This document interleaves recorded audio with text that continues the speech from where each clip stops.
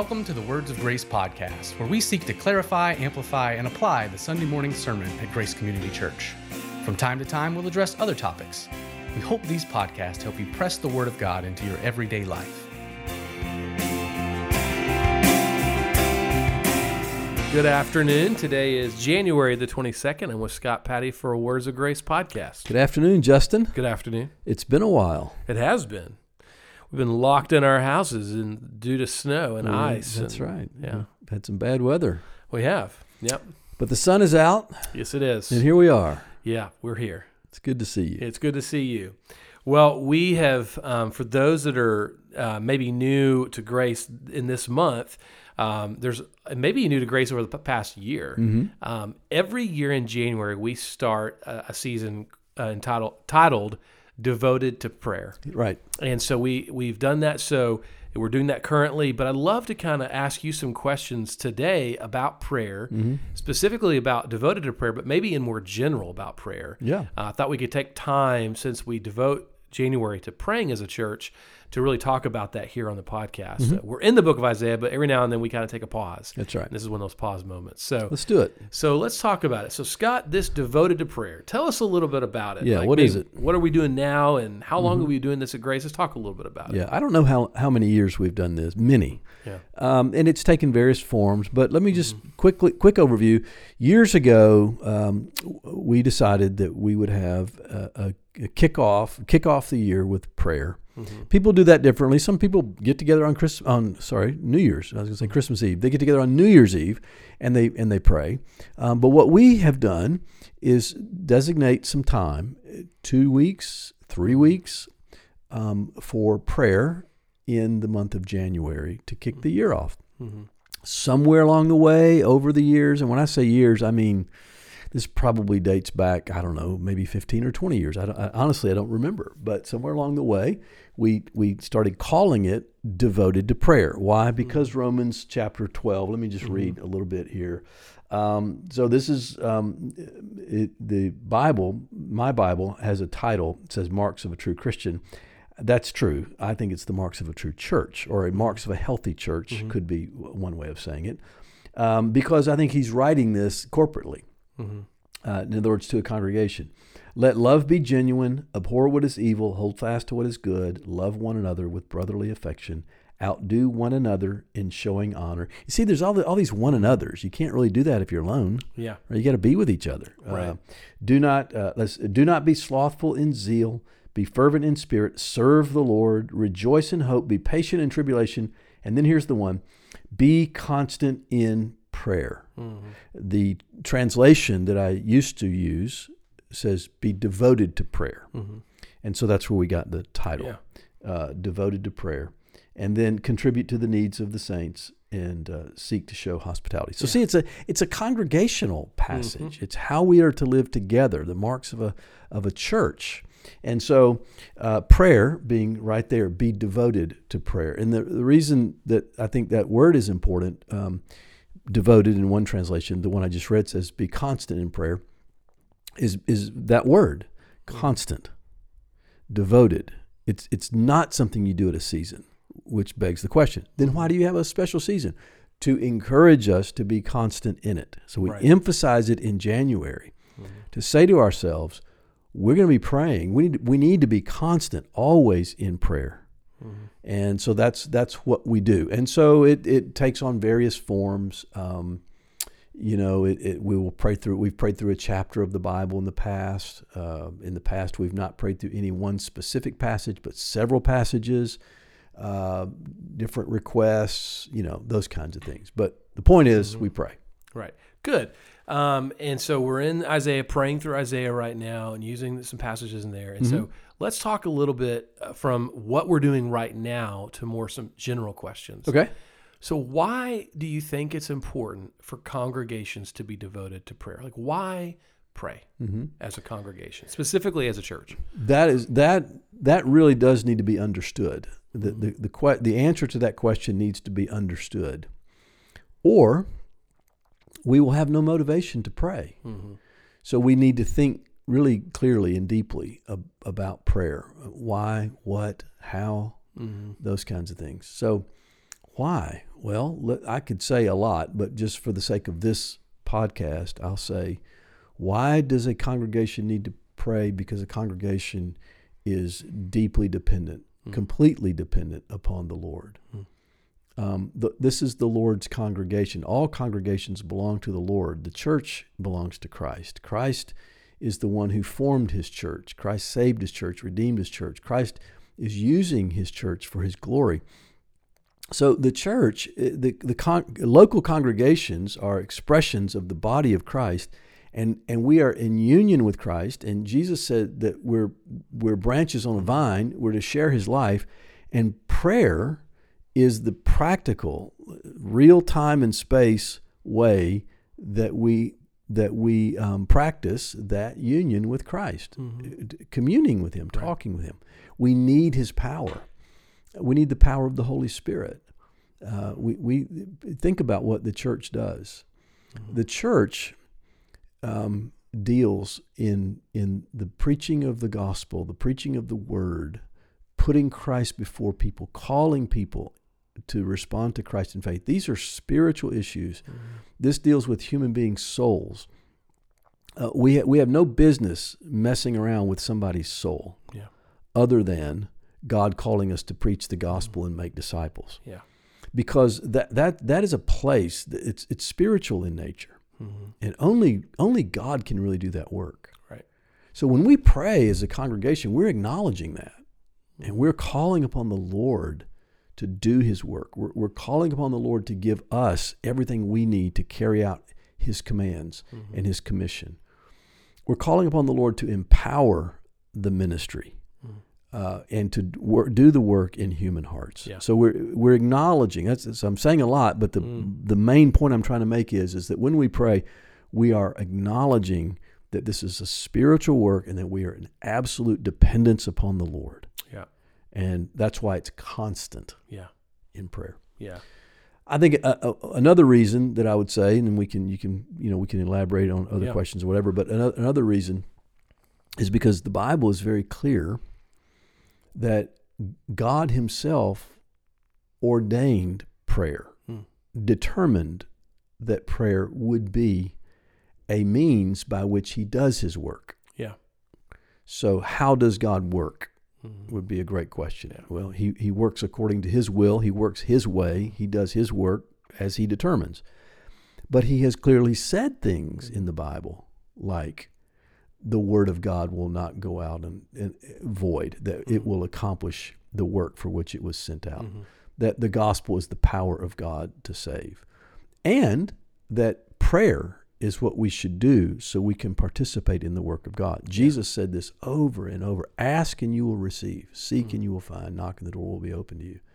So prayer is a means that God himself has designated, ordained, that Christians and the church should use in order for God to do his work through us. By asking, by seeking, by knocking, by being changed ourselves, by conforming to his will. So those are two reasons that congregations pray. To express our absolute dependency upon the Lord, because we're in reality. This is spiritual work, and it is the God-ordained means by which he does his work. One of the things that, I appreciate about Grace is that, it feels like we try, and every church is not perfect, we try our best to incorporate prayer into everything that we do. And so a praying church doesn't happen even just on one moment. It's a constant life of the congregation. I could throw out the organized and the organic, but we've got community groups that pray. We've got youth D groups that pray. And we've got in member information meetings we pray. We pray during the worship Sunday service, a longer extended time of prayer as a church. But then you see people praying out in the hallways. I think what the goal is and I think what you're trying to say here is building it within the DNA of the congregation, that we understand dependencies all throughout the life of the church, and we depend on him. We do that. We show that by praying. That's right. I do believe in prayer times, right? Like set times to pray, absolutely.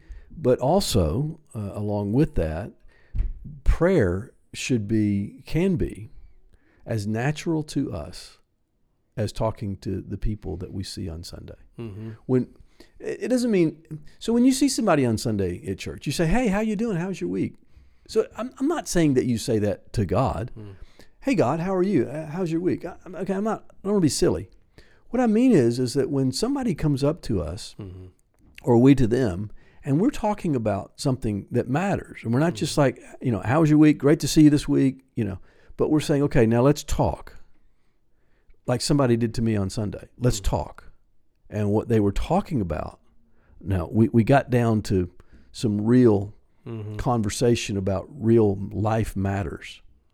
When we're doing that, it should be just as natural for us to do that when we do that with each other, for us to then together turn to the Lord and say, now, Lord, we're turning to you with this. That's what I'm talking about. Yeah. I'm not talking about the small talk stuff. I'm talking about when we start talking as church members and brothers and sisters in Christ about what matters to us, what matters to God. It should be as natural for us to turn to God together as it is for us to talk to each other. Yeah. And that's what I think what we see, what I hope we see, and we see more and more of it at Grace, and I'm grateful for that. It's the way it ought to be. Now, as you think about, Grace has been going on for a good time now in history, right? And you've been in ministry for a long time. What are some things you say as you think about prayer in a congregation, the things that maybe to avoid, or maybe things, just some warnings about praying as a congregation? I mean, are there any things that you think about in those realms? That's very interesting, because yes, you wouldn't think that, would you? You would think, well, why would you need to be to warn yourself or to be cautious about prayer? And I can definitely think of some things, and just in my own experience, in my own life, that I have discerned about myself and had to ask the Lord to give me a correct way of thinking, but also in other people. And here would be a few. Sometimes we fall into this idea that prayer is a way of manipulating God. So if we pray long enough and hard enough and earnestly enough, then we'll get God to do what we want God to do. We need to really guard against that. Yeah. Human nature is really tricky and deceitful. And I think too with that, some people may not say that, but the way we play it out in practice, we're communicating that. Yeah. Right? Well, when you don't get what you asked for, then you know why you're praying. Yeah. Well, I didn't get what I asked for. What were you praying for? To get what you wanted, or were you really seeking the Lord for the Lord to give you what He wanted? Yeah. Okay. So you got to be careful, that we can manipulate God with longer, better, more timely prayers. Somehow that we have to figure out. Another warning would be this being paralyzed by thinking that we've got to know exactly what we are going to pray, or God won't give us the right thing. Wait a minute.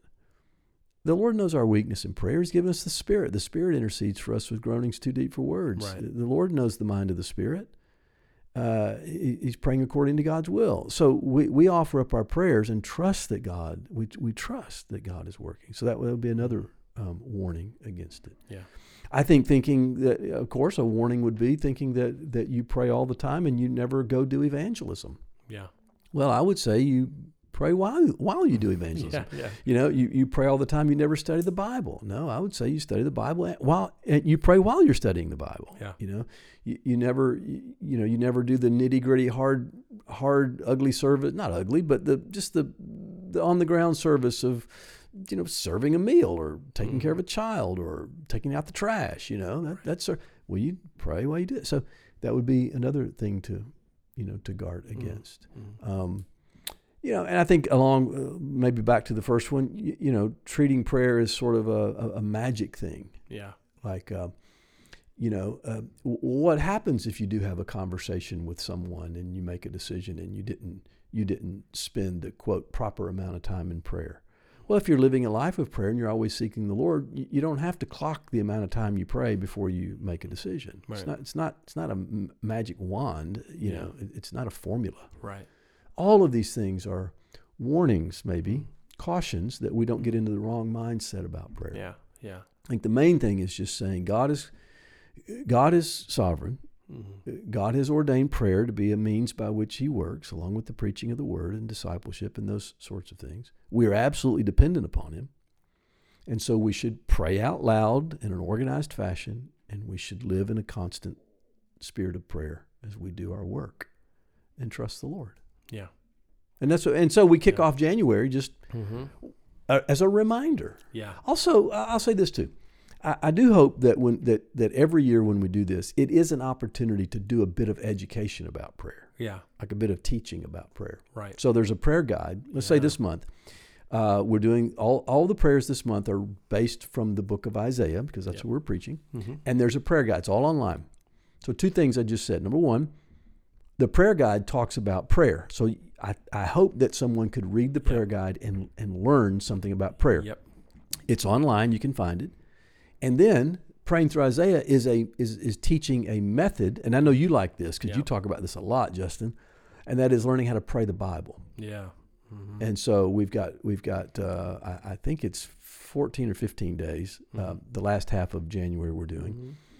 And I hope that if someone can read these passages in Isaiah and then pray these prayers, it's a teaching tool to say this is how you pray from the Bible. Pray the Bible. Yeah. And I like that. I mean, even your sermon yesterday, even when you were reading parts of that, the text, right? Yeah. It made me immediately think about that verse in context of this in my life or that, and you just bring that word in, and I love it. Start praying it. You have a plethora of things to pray about through the Bible. Absolutely. And that's what's so good about praying the Bible. I always credit Dr. Donald Whitney, who taught me how to pray the Bible. Yes. He taught me in a seminary class before his book was ever written. What's the book? Praying the Bible, I think is what it's called. It's a very small book. So if you like small books, it is small. But it's a great. So this devoted to prayer, all in the book of Isaiah, and hopefully a little bit of things to think about why this is important to pray. Yeah. And some things maybe to be cautioned against. So final word here, I would encourage people if they I'm not up on how the email thing works. I know there are people here who do that. But you got an email and you're supposed to opt in. Yep. After a couple of emails, they go away because we don't want to just put stuff in people's inboxes that they don't intend to use. Right. So you have to opt in, and when you just click that, you'll opt in, and you'll start getting it, and it'll go through the end of the month. Yep. And so that means another week and a half or so. Yeah, and even as you think about, I would encourage people as they think about as a congregation, whatever group you're a part of at Grace, whether it's something that's organized through the church or whether you're meeting with people at Starbucks or your home, I would encourage you to grab those emails and just bring them into your group and use that to be a time to pray together through that verse that day. So I've encouraged my community group leaders to do the same thing. Just take that prayer guide, go in, pray together as a group. And it's just a good time to pray around the Word. Excellent. So, thank you, Scott, and we'll be back hopefully next week, and hopefully there's no more snow. So, I don't know. I like it. Yeah, it is good. All right, see you next week. See you.